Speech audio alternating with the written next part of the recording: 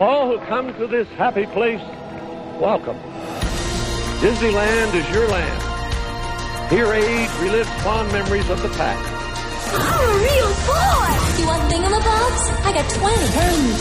10,000 years will give you such a crick in the neck. We can fly! We can fly! This is the Magic on a Dollar podcast with David Dollar. Welcome to the Magic on a Dollar podcast. My name is David Dollar. Thank you so much for joining us here at the Magic on a Dollar podcast, where we're going to talk about Disney World for about 30 minutes. We might throw in some Disneyland. Of course, we also like to broaden our scope to Disney cruises and adventures by Disney and Aulani in Hawaii, and maybe even some Harry Potter when the news comes up. But mostly it's about Disney World because, that's my home. I got a friend of mine who asked me the other day, and I actually get this question frequently, hey, what do you like better, Disneyland or Disney World? And I have an answer for that. And I will tell them, and I will tell you this, since, we're friends, it's just us. I love Disneyland. I do. I love Disneyland. It's small. It's different. If you're used to Disney World, when you step into Disneyland, you're like, wow, honey, I shrunk the park. Because it's very tiny. You can actually stand in Liberty Square and reach your hand out and touch Frontierland. It's right there. Or Adventureland. It's right there. It's separated by like a wall of bamboo. Because it's a very small park because of where it's located. And of course, there's some history to that. But I love Disneyland because it's very historical. Walt Disney walked there. When I walk down Main Street, I don't get emotional over things like this. I don't necessarily cry over fireworks and things like that. So it's not like I'm weeping in the streets, curled up like in the fetal position on a manhole cover in front of the castle. But I do get a little sentimental because I walk down Main Street at Disneyland and I'm like, Walt Disney's footsteps were right here. He walked on this road. And you go by the firehouse there. There's like a little apartment there. They keep a light on over the firehouse at all times to kind of signify Walt Disney, because he was there and that was one of his apartments. And he would come down and he would make fresh squeezed orange juice in his apartment. He would come down and give the orange juice to the workers while they worked on Disneyland. And, he talked to everybody. He walked around the park in his bathrobe early in the morning as the park was being built. So there's a historical presence that's there, and it's wonderful. But there's always a big but, as Sir Mix-a-Lot will tell us. I love Disney World. That is my home. That is the home park I know because I know it so well. I'm so familiar. And maybe if I moved out to Anaheim and I went to Disneyland all the time, maybe the tide would turn for me and maybe I would end up liking Disneyland more. But Disney World is my home. All 4 parks, the 2 water parks, the downtown Disney Springs area, all the 30 resorts, the whole property itself. There's such a mystical, magical thing about Disney World. To me, you can't get in Disneyland. You drive on Disneyland property. Of course, you're driving around. There's hotels everywhere. You can see the outside world. Disney World, you drive on the property, and it's this bubble. It's this beautiful, magical bubble that once you're in there, you have the option of not knowing anything about the outside world. My wife will tell me to not even turn the news on. Don't even watch the news. Don't even watch sports. You're on vacation, which I will sometimes watch sports, and occasionally I'll follow along with the news on Twitter or something. But Disney World is my home.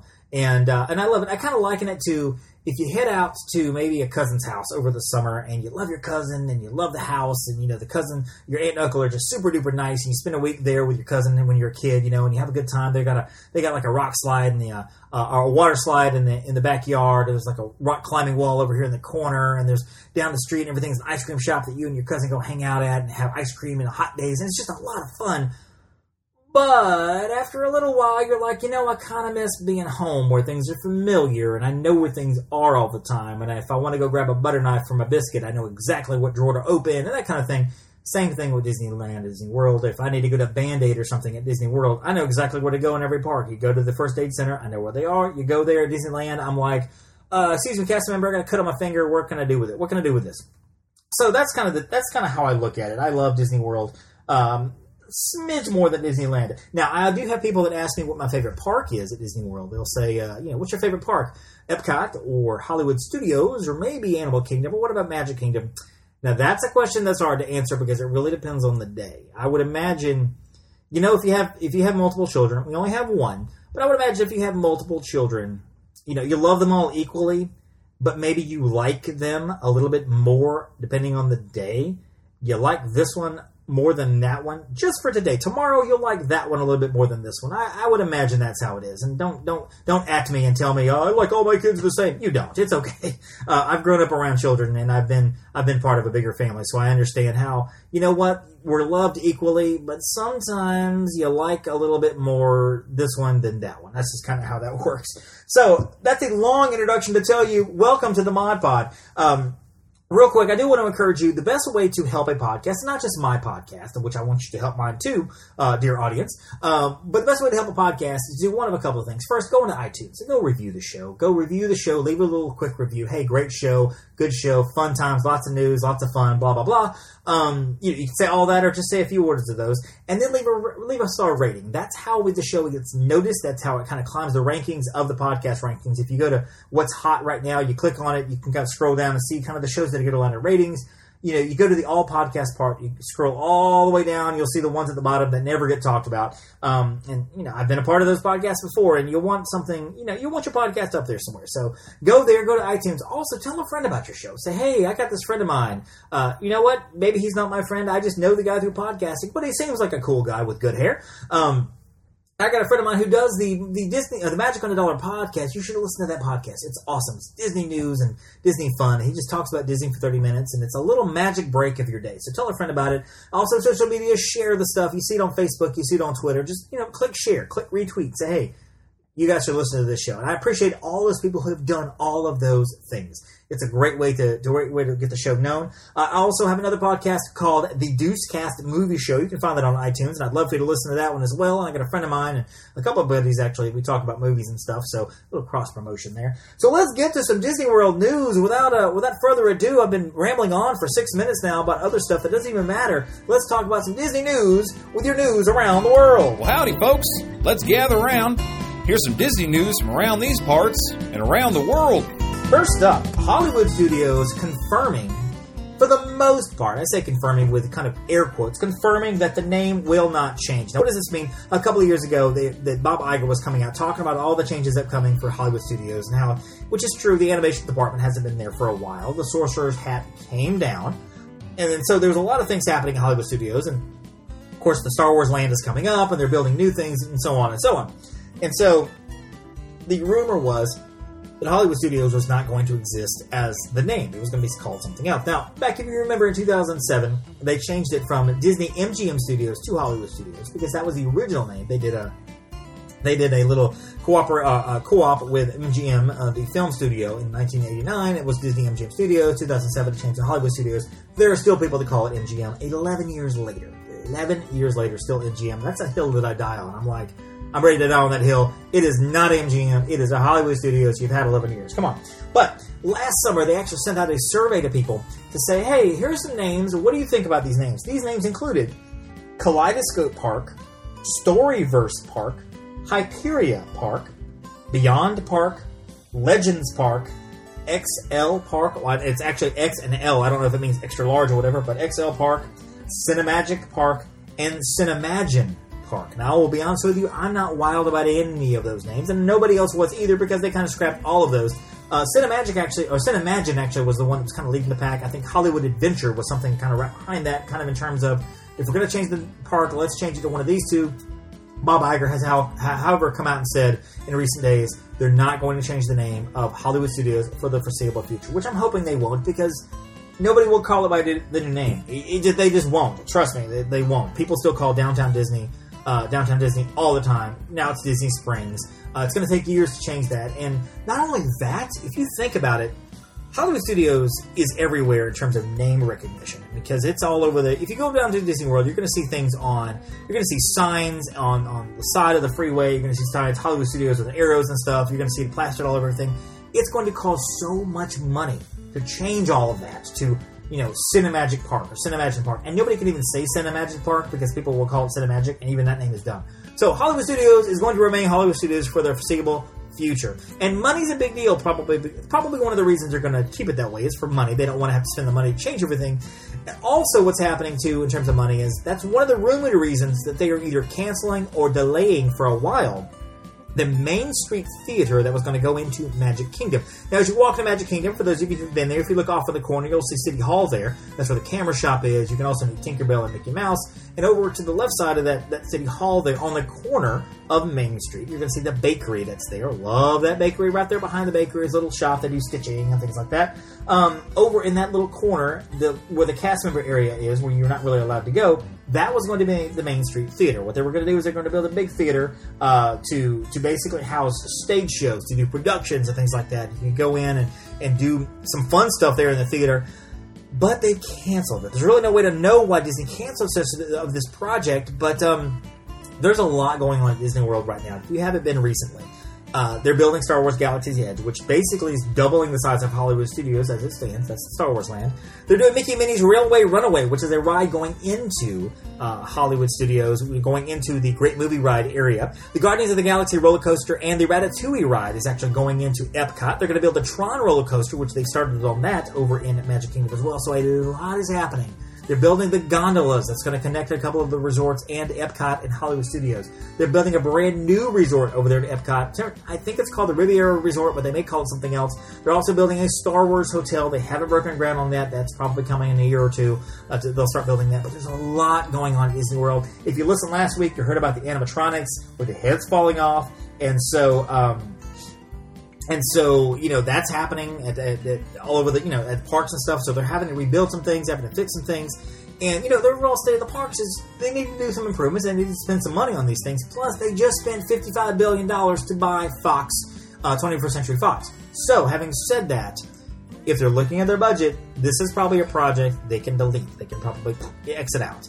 I hate that because I would have loved to have seen the theater, but that's kind of what it looks like so far. Now, if you're listening to this on Tuesday or anytime after that, more than likely, I don't know how you would have listened to it early, but this coming up weekend, or for you, listener, would be last weekend, Disney World raised prices. That's the rumor that's happening at Disney World. Magic Kingdom tickets are going to go up from $107 to $109, or for value, for peak to $124 to $129. That's $130 a day for Magic Kingdom. The other prices, and the way that it's tiered pricing, Magic Kingdom costs a little bit more than Hollywood, Epcot, and Animal Kingdom because it's a much more popular park, obviously.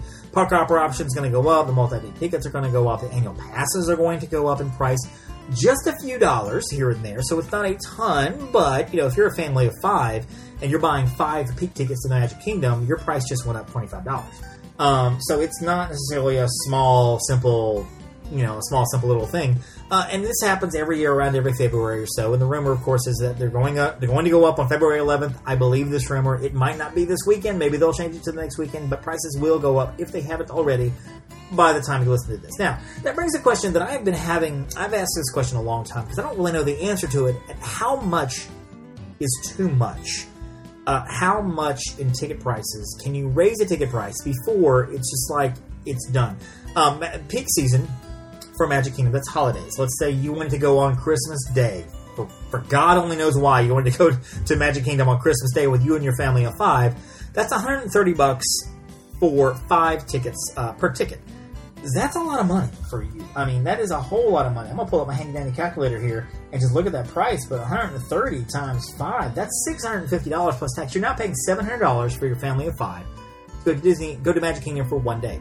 Oh my goodness. Now, the reason they do this, and Universal does this too, so don't start harping on Disney without looking at Universal, because what happens is Disney World will raise their prices, and a few days, and everybody goes crazy about how expensive Disney World is, and Walt would be rolling over in his grave, and so on and so on. A few days later, Universal will kind of up their prices a couple bucks without anybody knowing. SeaWorld, their prices will go up a little bit. Legoland's prices will go up a little bit. Busch Gardens' prices will go up just a little bit. But Disney goes first, since everybody goes after Disney. But how expensive it is, and this is horrible, and they're pricing out the middle class, and so on and so on. They're not. This is just what happens. It's called inflation. But you have to ask the question, how much is too much? And I don't know the answer to that question. At some point, they're going to look at Magic Kingdom and they're going to see the attendance, which grows every year. They're going to see the attendance start dropping a little bit here and there, or evening out, because people don't want to pay with this ticket price. Now, having said that, Walt Disney World and Universal are very similar in this same mentality that they really don't want you to go for one day. They just don't. They would love to have you, but if they had their druthers, they don't want you there for one day. They want you there for a week. The tagline is, the more you play, the less you pay per day. Meaning, you buy a one-day ticket for $130. Another 2-day ticket, it's not going to cost you $260. It's actually going to cost you something in the neighborhood of like $210. So you've gone for a second day for only like $80. A 3-day ticket's going to be like, I don't know, $275, $280. So you're only paying like $70. By the time you get that 9-day ticket to go for a 10th day, it's going to cost you like $12. So the more you pay, the more you play, the less you pay per day. That's kind of how the ticket pricing works, because they want you to come for multiple days. Because if you come for multiple days, guess what? You're probably staying on property. And so that's kind of a big deal there, too, because they got you in that Disney bubble. It's marketing, it's merchandising, and that kind of thing. So that's kind of how it looks. But ticket prices probably have gone up by the time you hear this. And so we'll ask the question, how much is too much? I'm sure you'll hear that question asked at various Disney sources. And the answer to that question is, I have no idea. So the minivans. Now, we've talked about this before. Minivans. There's these really cute little minivan SUVs, and they've got polka dots all over them, and some of them have bows on top, and they're basically they're kind of transit. You can go wherever you want to go from one resort to another, and they've opened things up. Really, it was only available at the Yacht and Beach Club and the Boardwalk Resort, but they've rolled out to the Wilderness Lodge, Animal Kingdom Lodge, Grand Floridian, Polynesian, Contemporary, Old Key West, Saratoga, which are all the deluxes, and Caribbean Beach Resort. And now they're going to roll out over to Pop Century Resort. And what this basically means is, instead of taking a bus, you can schedule a minivan. And for $20 for the whole vehicle, it doesn't have to be per person, for the whole vehicle, they will take you from one place to another. Which is really great, because if you are, let's say you're at Pop Century and, you have a Cinderella, you have a Chef Mickey breakfast at the Contemporary, which is across property, at 7:30 in the morning for you and your family of 5. And you want to go to, Chef Mickey, and, you're trying to figure out how to get there, because the park doesn't open, Magic Kingdom isn't open until 9. Contemporary sits right by the Magic Kingdom, so theoretically, you can take a bus to the Magic Kingdom and then just walk to the Contemporary, or take the monorail to the Contemporary. It's not very hard, right? But it's hard to get there because it's so early in the morning, the buses aren't running yet. You call a minivan. Pay $20 for your family of 5, you zip over there, and you're good. Now, it's not a round-trip thing. They're not going to wait for you. It's not like a taxi service kind of thing. Well, it is kind of like a taxi, actually, but it's $20. It's cheaper. So this is a great deal. This is a wonderful deal. However, they're also going over to the airport, where you can actually catch a minivan from the airport to your resort, or to your resort to the airport. Now, they're only offering this in club-level resorts, the deluxe resorts, like the Beach Club and like the Yacht Club and like the Polynesian and things like that. So you have to be at club level, so you're already paying big bucks for this. But this trip will cost you $150. Now, $20 to go from resort to resort, fantastic. My family of 3 would probably do that in a heartbeat, because if we had an early morning breakfast, we had to get there, we would just do it. It'd be great. $150 for an airport transportation, you've got to be out of your mind. There's no way I would pay for that, and I don't really know who would. This is actually a testing thing. The minivans actually have rolled out for good. They're going to be rolling out to each resort over time, so that's here to stay. The $150 transport from the airport is going to be a test. I have a feeling that test is probably going to fail, because I just don't know who's going to pay for that, right? That's a lot of money. Oh, my goodness. Toy Story Mania Fast Passes. I went to do one this morning for a client. Early this morning, I got up at 5:45 this morning, logged on at 6 in the morning to do their Fast Passes for their 6-day trip coming up in April. This is what I do as part of my service, by the way. While they sleep, I took care of all their Fast Passes. I've already taken care of all their dining. It's all done. Toy Story Mania Fast Passes were not available, and I'm thinking, why in the world are they sold out? Oh my goodness, this is crazy. Why would they be sold out? Well, here's why. In April, we're finding out that they are doing some construction on the Toy Story tracks, because Toy Story Land is opening up in May. Opening up late May, early June. Well, there's no official date on that, but this news will tell me that it's going to probably be opening up at the end of May. They're going to be closing one of the tracks. There's 3 tracks for Toy Story. They're closing one to open it up, to kind of do some construction on it. And because of that, they're not going to have any Fast Passes for Toy Story Mania for April and probably much of May, which is insane, by the way, because Toy Story Mania is one of the most popular rides on property. It's a great ride. It's a wonderful ride. It's kind of a 3D ride. You go in, you get into it, you're shrunken down, quote unquote, to the size of a toy. You sit in the little seat there, and you have a little gun with a little drawstring on it, and as you pull the string, it shoots little virtual pellets onto the screen. And they have ring tosses. They have you're throwing balls at plates and that kind of thing. And the Toy Story characters are all there. I love the ride. It's one of my 3 favorite rides on property. But wait times for this ride will get to 90 minutes, 2 hours, sometimes more than that. And in April, they're going to close the Fast Passes for it, which is crazy. So that's going to be a lot of fun for you guys. Good luck if you're going to Toy Story Mania. That's going to be nuts. So there's your news from around the world. Let's talk about some Disney history real quick. Some kind of fun stuff from Disney history. This week in 2009, Disney's Hollywood Studios celebrated the grand opening of its brand new attraction, the American Idol Experience. Guest park Vanessa Cuello, a 16-year-old from St. Petersburg, Florida, took home the first ever dream ticket with her rendition of No One by Alicia Keys. The dream ticket basically was if you won American Idol Experience for the day, you were given a ticket. And that golden ticket lets you go to any American Idol tryout, and you would go to the front of the line. You wouldn't have to wait in that 6 and 7 or 8 hour line or however long the lines were. This is 2009. American Idol was still at its peak. And essentially they would experience, you go in there and you sit in a seat, and your seat on the handles have little numbers on them. So you're able to punch numbers and stuff. And you have 3 contestants that would come up. And so they would do your singing. You had the 3 quote-unquote judges, and one mean judge like Simon, one sweet judge, and then you had one like, dog, yo dog, that's awesome, dog. I mean, it was essentially copying Randy, Paula, and Simon, that kind of thing. And you would vote on which one you wanted. So at the end of the show, you would pick the number that you wanted to win. And that person would come out and, would have to declare a winner. And all the winners from all the day's performances would come back and have like an end of the show kind of performance. You perform at the end of the show, or the last show of the night, and they give that winner, you pick the one you want to win of the whole day, and you get that winner gets a golden ticket. This was a fun attraction for a little while, because at the very beginning, of course, they were doing tryouts, and as you walked by, they're like, hey, well, let's try it for the American Idol Experience, and they were having tryouts all day long, 7 shows. They were up to 7 shows at one point. They were having great fun with that. Towards the end of it, I think it closed maybe 2015, 2016, something like that. Maybe actually 2015 sounds right. But towards the end of it, however, they were really struggling to get people to come try out. I will tell you, a friend of mine, we went out in 2009, in October of 2009, myself and my brother-in-law and some of his friends, we all kind of 5 guys hanging out, and we all went down there and kind of had some fun at Disney World. And one of the guys in our group tried out for the American Idol Experience. And he got picked. He got accepted. He sang a version of Sweet Home Alabama because we're in Alabama. That's what you do. Free bird. And so he sang that song. Got accepted. And it's kind of a long process. I mean, you basically have to go back like twice, and you have to get you have to practice with a coach, and then you have to come back later at a certain time, and before you go on, then you actually have the show itself. If you get picked, you have to come back again to work with a coach, and then you have to actually do the show itself. So if you're at Hollywood Studios for just one day, that's a lot of your day gone. That's a lot of your day gone already. That's half your day is disappearing. And that's even when Hollywood Studios had a bunch of stuff open. So you still had a lot of stuff to do. It's a fun show, but towards the end of it, they couldn't find... I don't think they could find the people to try out. I think they were really, really getting people, like begging people to come on. And the quality of the contestants wasn't really there. I went to one of the later shows and before it closed, and I will tell you that...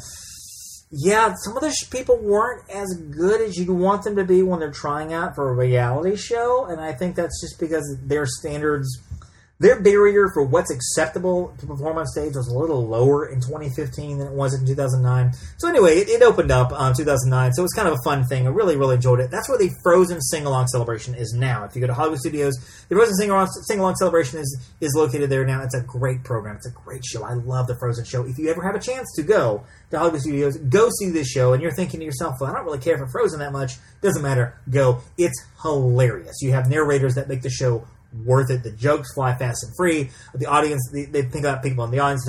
They talk about people in the audience, and some of the jokes go over the kids' heads, so they're for the adults, which is kind of fun. But it's kind of fun. So this week in 1950, of course, 68 years ago, Disney's animated feature film Cinderella came out. And this is the one that saved the Walt Disney Studios.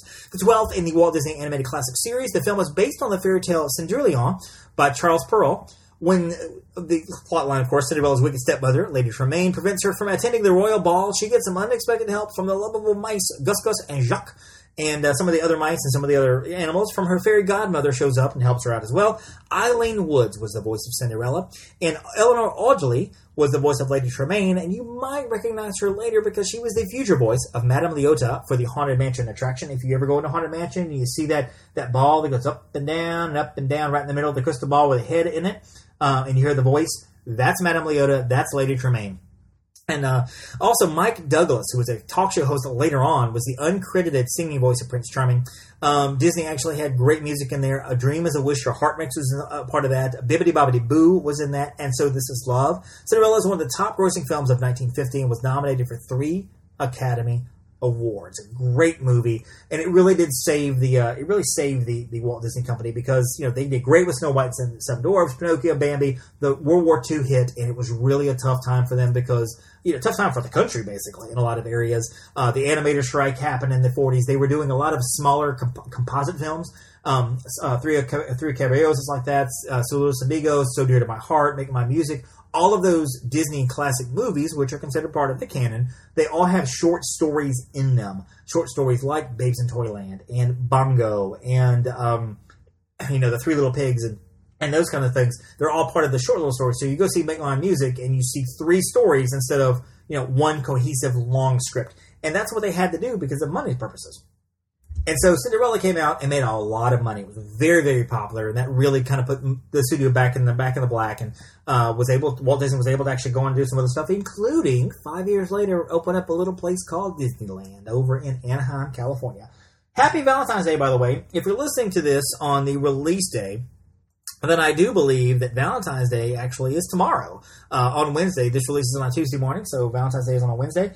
I wanted to kind of give you my favorite Disney couples. Now, I'm a softie at heart. I do love a good rom-com, and Disney has plenty of them, especially if you look out to the outer rims of their movie collection in terms of Touchstone Pictures and the older some of the earlier Miramax pictures and things like that. Well, I don't know if Miramax is going to be rom-com-y, but Touchstone Pictures, things like that. So you'll see some of that out there. But I wanted to kind of give you my top 10 Disney couples and see if you agree with me here. Maybe you will, maybe you won't. And by the way, some of the more popular ones are probably not going to be on my list because this is my favorite. So let me give you number 10. Number 10 is Chicken Little and Abby Mallard from the movie Chicken Little in 2005. I love Chicken Little. It's such an underrated classic. It's so much fun. Abby Mallard is, of course, the ugly duckling that will grow up to be a beautiful swan. Chicken Little is a little shorter, and they're kind of scrawny and everything. He's kind of the nerdy chicken, I guess.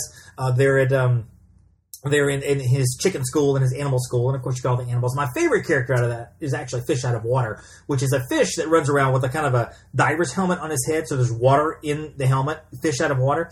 The movie is great, and at the very end of it, of course, Chicken Little finally gives Abby Mallard a big kiss, a big kiss, and of course she just melts into the sea because she's had a crush on the whole time. I love these two. I love this movie. It's a really, really sweet movie. My number 9 favorite Disney couple is, it's going to be a little surprising, Troy Bolton and Gabriela Montez. Now, stop. Don't turn it off here. Don't stop.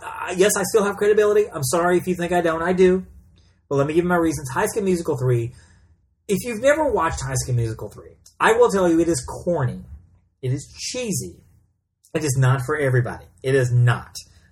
And I didn't like this movie when it first came out. I certainly didn't like the first two, 1 and 2. I thought both were just bad. I've actually seen 1, I've seen part of 2. I don't ever want to watch part 4, which is a Disney Channel movie. 1 and 2 and 4 were all Disney Channel movies. 3 was a theatrical production. It was called Senior Year. The music in this is pretty good. The acting is kind of, but it's one of those guilty pleasures. I see it on TV and I just stop and watch it because it is a guilty pleasure of mine. Now, with Disney movies, there's not a whole lot of Disney, quote-unquote, guilty pleasures because most Disney movies that come out are either good or they're bad. There are some Disney movies I just don't want to watch again, but I don't like Hunchback and Pocahontas. To me, those are bad movies. People will argue with me and they'll tell me how good they are. I just don't like them. But High School Musical 3 Senior Year is a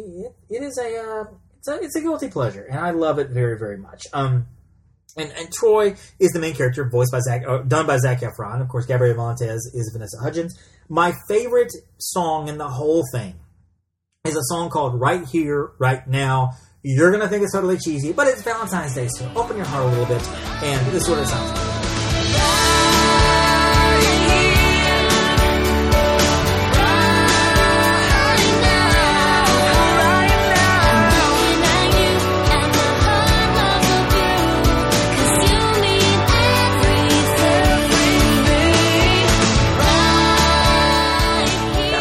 Right Here and Right Now. I love that song. The soundtrack is great. I love it. I'm not going to tell you how many plays on my iPod that Right Here, Right Now has probably something like 40. But anyway, so that's my number 9, Troy and Gabriella. My number 8 favorite Disney couple, Lady and the Tramp. How do you go wrong with 2 dogs in love? It's just cute, right? It's just adorable. You could say Pongo and Perdita from 101 Dalmatians, but Lady and the Tramp is a great couple because the world works against them. Nobody wants them to be together. And you've got these Siamese cats over here that are just evil. And you've got everything not working for the Lady and the Tramp, and yet they still get together. And you've got the iconic scene with the spaghetti. My wife doesn't ever want to do that. I always suggested, I'm like, hey, we have spaghetti here. Why don't you get some noodle and I get a noodle? And she's like, that's disgusting. No, let's never do that. So, I have to live vicariously through Lady and the Tramp when it comes to romance. Number 7 on my list of favorite Disney couples, Bob and Helen Parr, better known as Mr. Incredible and Elastigirl. The opening of The Incredibles, which is my favorite Pixar movie, the opening of The Incredibles kind of shows their romance and how they get together. And they're just sweet, and they're a family. I saw the movie. When the movie came out, I didn't have children. Now I have kids. Now I have a 6-year-old, and I kind of see a little better into their world because they're sitting at the table, and you got one kid splashing food, and the other kid doesn't want to eat, and another kid just bugging the sister. They're going back and forth, and mom's like, Helen's like, I need your help in here. I need your help with this. What's going on? He comes in, he's not even paying attention. It's a family, right? I love Bob and Helen Parr because, they love each other. They risk their lives for each other at the end of the movie. So it's great. It's a lot of fun. If you've never seen The Incredibles, make sure you watch it because you got to get ready for Incredibles 2 coming out in June. It's going to be awesome. Number 6 on my list, Rapunzel and Flynn Rider. I love Rapunzel. She's my favorite princess. And as I mentioned before, she's one of the ones that I meet in the park. And I can't help it. I get a little verklempt. I get a little I like literally tongue tied. She and I don't. Maybe I've told this story before, but last time, one of the times I met Rapunzel, we were talking, and she asked me to do the smolder like Flynn Rider does, and I tried to do the smolder, and we got a picture of it, and I look stupid. I look incredibly stupid, and so I can never do the smolder. I'll never try to do the smolder with Rapunzel again. And I was embarrassed. I was like, I'm with my Disney dream date, and I'm just making flubby smoldery faces. What is this? Rapunzel and Flynn are great because they play off each other really, really well. Flynn Rider's a great character. One of the only couples you can meet at Disney World in the Bon Voyage breakfast. You can meet Prince Eric and Ariel. You can also meet Flynn and Rapunzel. You don't really meet a lot of princes in the park. You meet a lot of princesses, but not a lot of princes, except for the Bon Voyage breakfast. And also you can do that at like Halloween parties and Christmas parties and stuff, the special events. Some of the princes are there for that. But otherwise, that's where you meet Flynn. Flynn and Rapunzel are great. I love both of them together. Number 5 kind of plays into that same thing. That's Meg and Hercules. Hercules is an underrated film. Now, some of it does not hold up. It's very pop culture-y. One of my problems with the movie Shrek, if you'll give me an aside, is the fact that it's very reliant on pop culture events. So if you're watching that movie now, especially if you're younger, you may not even get some of the jokes that are in there because they're so based on the day. They're so based on what's happening in that time. A lot of other animated films that aren't nearly as popular are like that. Nut Job came out not too long ago, and it's like that. And the Alvin and the Chipmunks movies, they're very topical. You watch them years later, and it's like, I don't even know what that joke even means. Hercules has a little bit of that, okay? So it does have some of that. Very admittedly, some of the jokes do not hold up, but overall, it's a wonderful movie. It's a fun movie. I love Hercules. I love the story behind it. I love the romance with him and Meg, because Meg does not take any crap off of Hercules whatsoever. She barely takes any crap off of Hades, who is one of my favorite villains, by the way, voiced brilliantly by James Woods. Had he gotten an Oscar nomination for that performance, I would not have minded. I don't think he probably shouldn't have, but I don't think I would have minded at all because he was so good in that movie. Hercules is a wonderful film, and the two of them together, Meg and Hercules, it's fun. It is a fun dynamic between these two, and I love Meg when she's just like, so long, Herc, it's been a real slice, and she kind of walks away and does her hand kind of motion. Of course, he walks away, and you go into the song, No Chance, No Way, I Think I'm in Love, which is, she realizes she likes it, but she can't tell him. And what kind of, that's every romance, right? I think I love you, but I don't know what to say there. And isn't that Sean Cassidy? Let's move on. Number 4, Robin Hood and Maid Marian from 1973. These guys are sweet. Maid Marian's a fox. Let me just tell you straight up. She is a fox. But I love the story of Robin Hood. This was my first Disney favorite film, I guess. I've had a couple of quote-unquote favorite films since then, but Robin and Maid Marian are just wonderful together, and they're so sweet, and he rescues her, and you can just tell there's an attraction there, and just it's wonderful. And the story is great. The movie is great. It's a classic, and I think as time goes by, more and more people are talking about Robin Hood and recognizing Robin Hood and how good the film is, because a lot of people, in their 30s, what's your favorite Disney movie? A lot of people will say Robin Hood, or that will be one of their favorites. So Robin Hood and Maid Marian, number 4. Number 3 on my list, we gotta say Belle and Beast. Now, I've stayed away from most of the classics. Ariel and Eric are not on my list. Aladdin and Jasmine are really not on my list. Either of my favorite Disney couples, but I do love Belle and Beast. Now, you can, of course, break this down and start getting to the dynamics of what's, he looked better as a beast than he did Adam, and what kind of guy would curse his whole family, and just, there's a whole lot of little nitpicking you can do and things like that. But I love the couple itself. Animated classic, not the Emma Watson, Dan Stevens version from 2017, but the 1991 classic Beauty and the Beast. Number 3 on my list. Number 2, Carl and Ellie. I mean, I've said the joke before, and I've heard the joke said, and I completely believe it. Up tells a better love story in that first 8 minutes than Twilight did in 4 movies. That love story is so tremendous, and that is the epitome to me of the power of Pixar and the power of good storytelling. Because, you meet them as little kids, and then they grow up, they get together, they get married, and they have this great music playing. It's wonderful. And, of course, tragic things happen to Ellie in the confines of this little musical segment, this little 8-minute musical segment, and it's just, it's devastating. And, when I'm in the theater watching this movie, all around me I'm hearing... people sniffling because they're crying because a cartoon just made you cry. And that's what Pixar does. I love Carl and Ellie, and his love for her extends past her, and I'm going to spoil it because if you haven't seen it, shame on you, past her death. It just extends throughout the rest of the movie. And of course, that's kind of the dynamic of the character of Russell, the little kid. Carl figures out as an old man, he still needs people. He still needs friends. He still needs companionship, even if it is a 12-year-old boy that's kind of he's looking at like a grandson kind of thing. So there you go. That's Carl and Ellie, number 2. Number 1 on my list, how could you not say Mickey and Minnie Mouse? Now, they live in separate houses. They have the same last name, but they are not married. One of the things that Michael Eisner wanted to do when he first came in to Disney Company in 1984, 85, is he wanted to get Mickey and Minnie to get married. They would have sponsorships and have a big wedding on TV. And, of course, all the people at Disney were like, are you out of your mind? Let's not do that. Ever, ever, ever. So that's never happened. But Mickey and Minnie have been a couple for a long, long time. And you can't talk about Disney World couples or Disney couples without talking about Mickey and Minnie. So there's my 10 favorite Disney couples. What are your favorites? What are the ones that I left out? Make sure you email me, magiconadollarpodcast@gmail.com. You can also find me on Twitter at DisneyOnADollar. And now it's a little strange. You're thinking, why is it not Magic on a Dollar? Long story. On Twitter at DisneyOnADollar. You can also find me on Facebook in 2 places. Magic on a Dollar, that's our fan community. Go on there and go join Magic on a Dollar and talk to Disney people. Talk some Disney stuff with Disney people. They would love it. But also Disney on a Dollar, which is kind of the business page. That's where I put a lot of news up, a lot of links and things like that. You can find both of them there. And don't forget to visit our sponsors, myresumelady.com. My good friend Amy Campbell. She's wonderful. She's beautiful. She's smart. She's brilliant. She's intelligent. She does all that. She does LinkedIn. She does resumes. She does marketing. She does all that stuff for you. Contact her and say, hey, Amy, I got a problem with my resume, as in it's terrible. I got a problem with my marketing. I need some help. I got a problem with my LinkedIn. I don't know what I'm doing. Can you help me? And Amy Campbell will say, absolutely. She will definitely help you out with that. She has forgotten more about LinkedIn than I probably will ever know in my entire life. Because she's brilliant when it comes to stuff like that. That's what she does. And so myresumelady.com. You can also email her, Amy, at myresumelady.com. Let her know I sent you.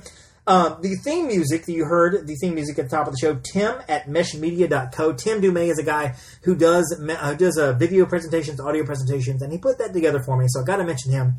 And also producer of the show, remodelingclay.com. Go visit my good friend Clay Shaver. He's the host of the Remodeling Clay podcast. Episodes come out every Thursday morning. This past week was really good. It's a kind of an emotional episode. He talked a little bit about some tragedy that happened in his life and some deaths in the family, things like that. So, you know, it's a good show. It really is. It's kind of self-help with a little bit of sarcasm thrown in there just for good measure. So, Remodeling Clay podcast, find him at remodelingclay.com. And that is our show. That is episode number 18 of the Magic $100 podcast. Thank you so much for joining us once again, folks. Again, my name is David Dollar, and I am so happy you listened this far in. Don't forget to tell a friend.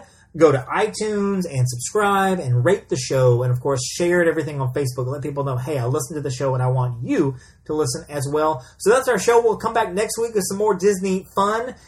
Don't forget to thank a Phoenician.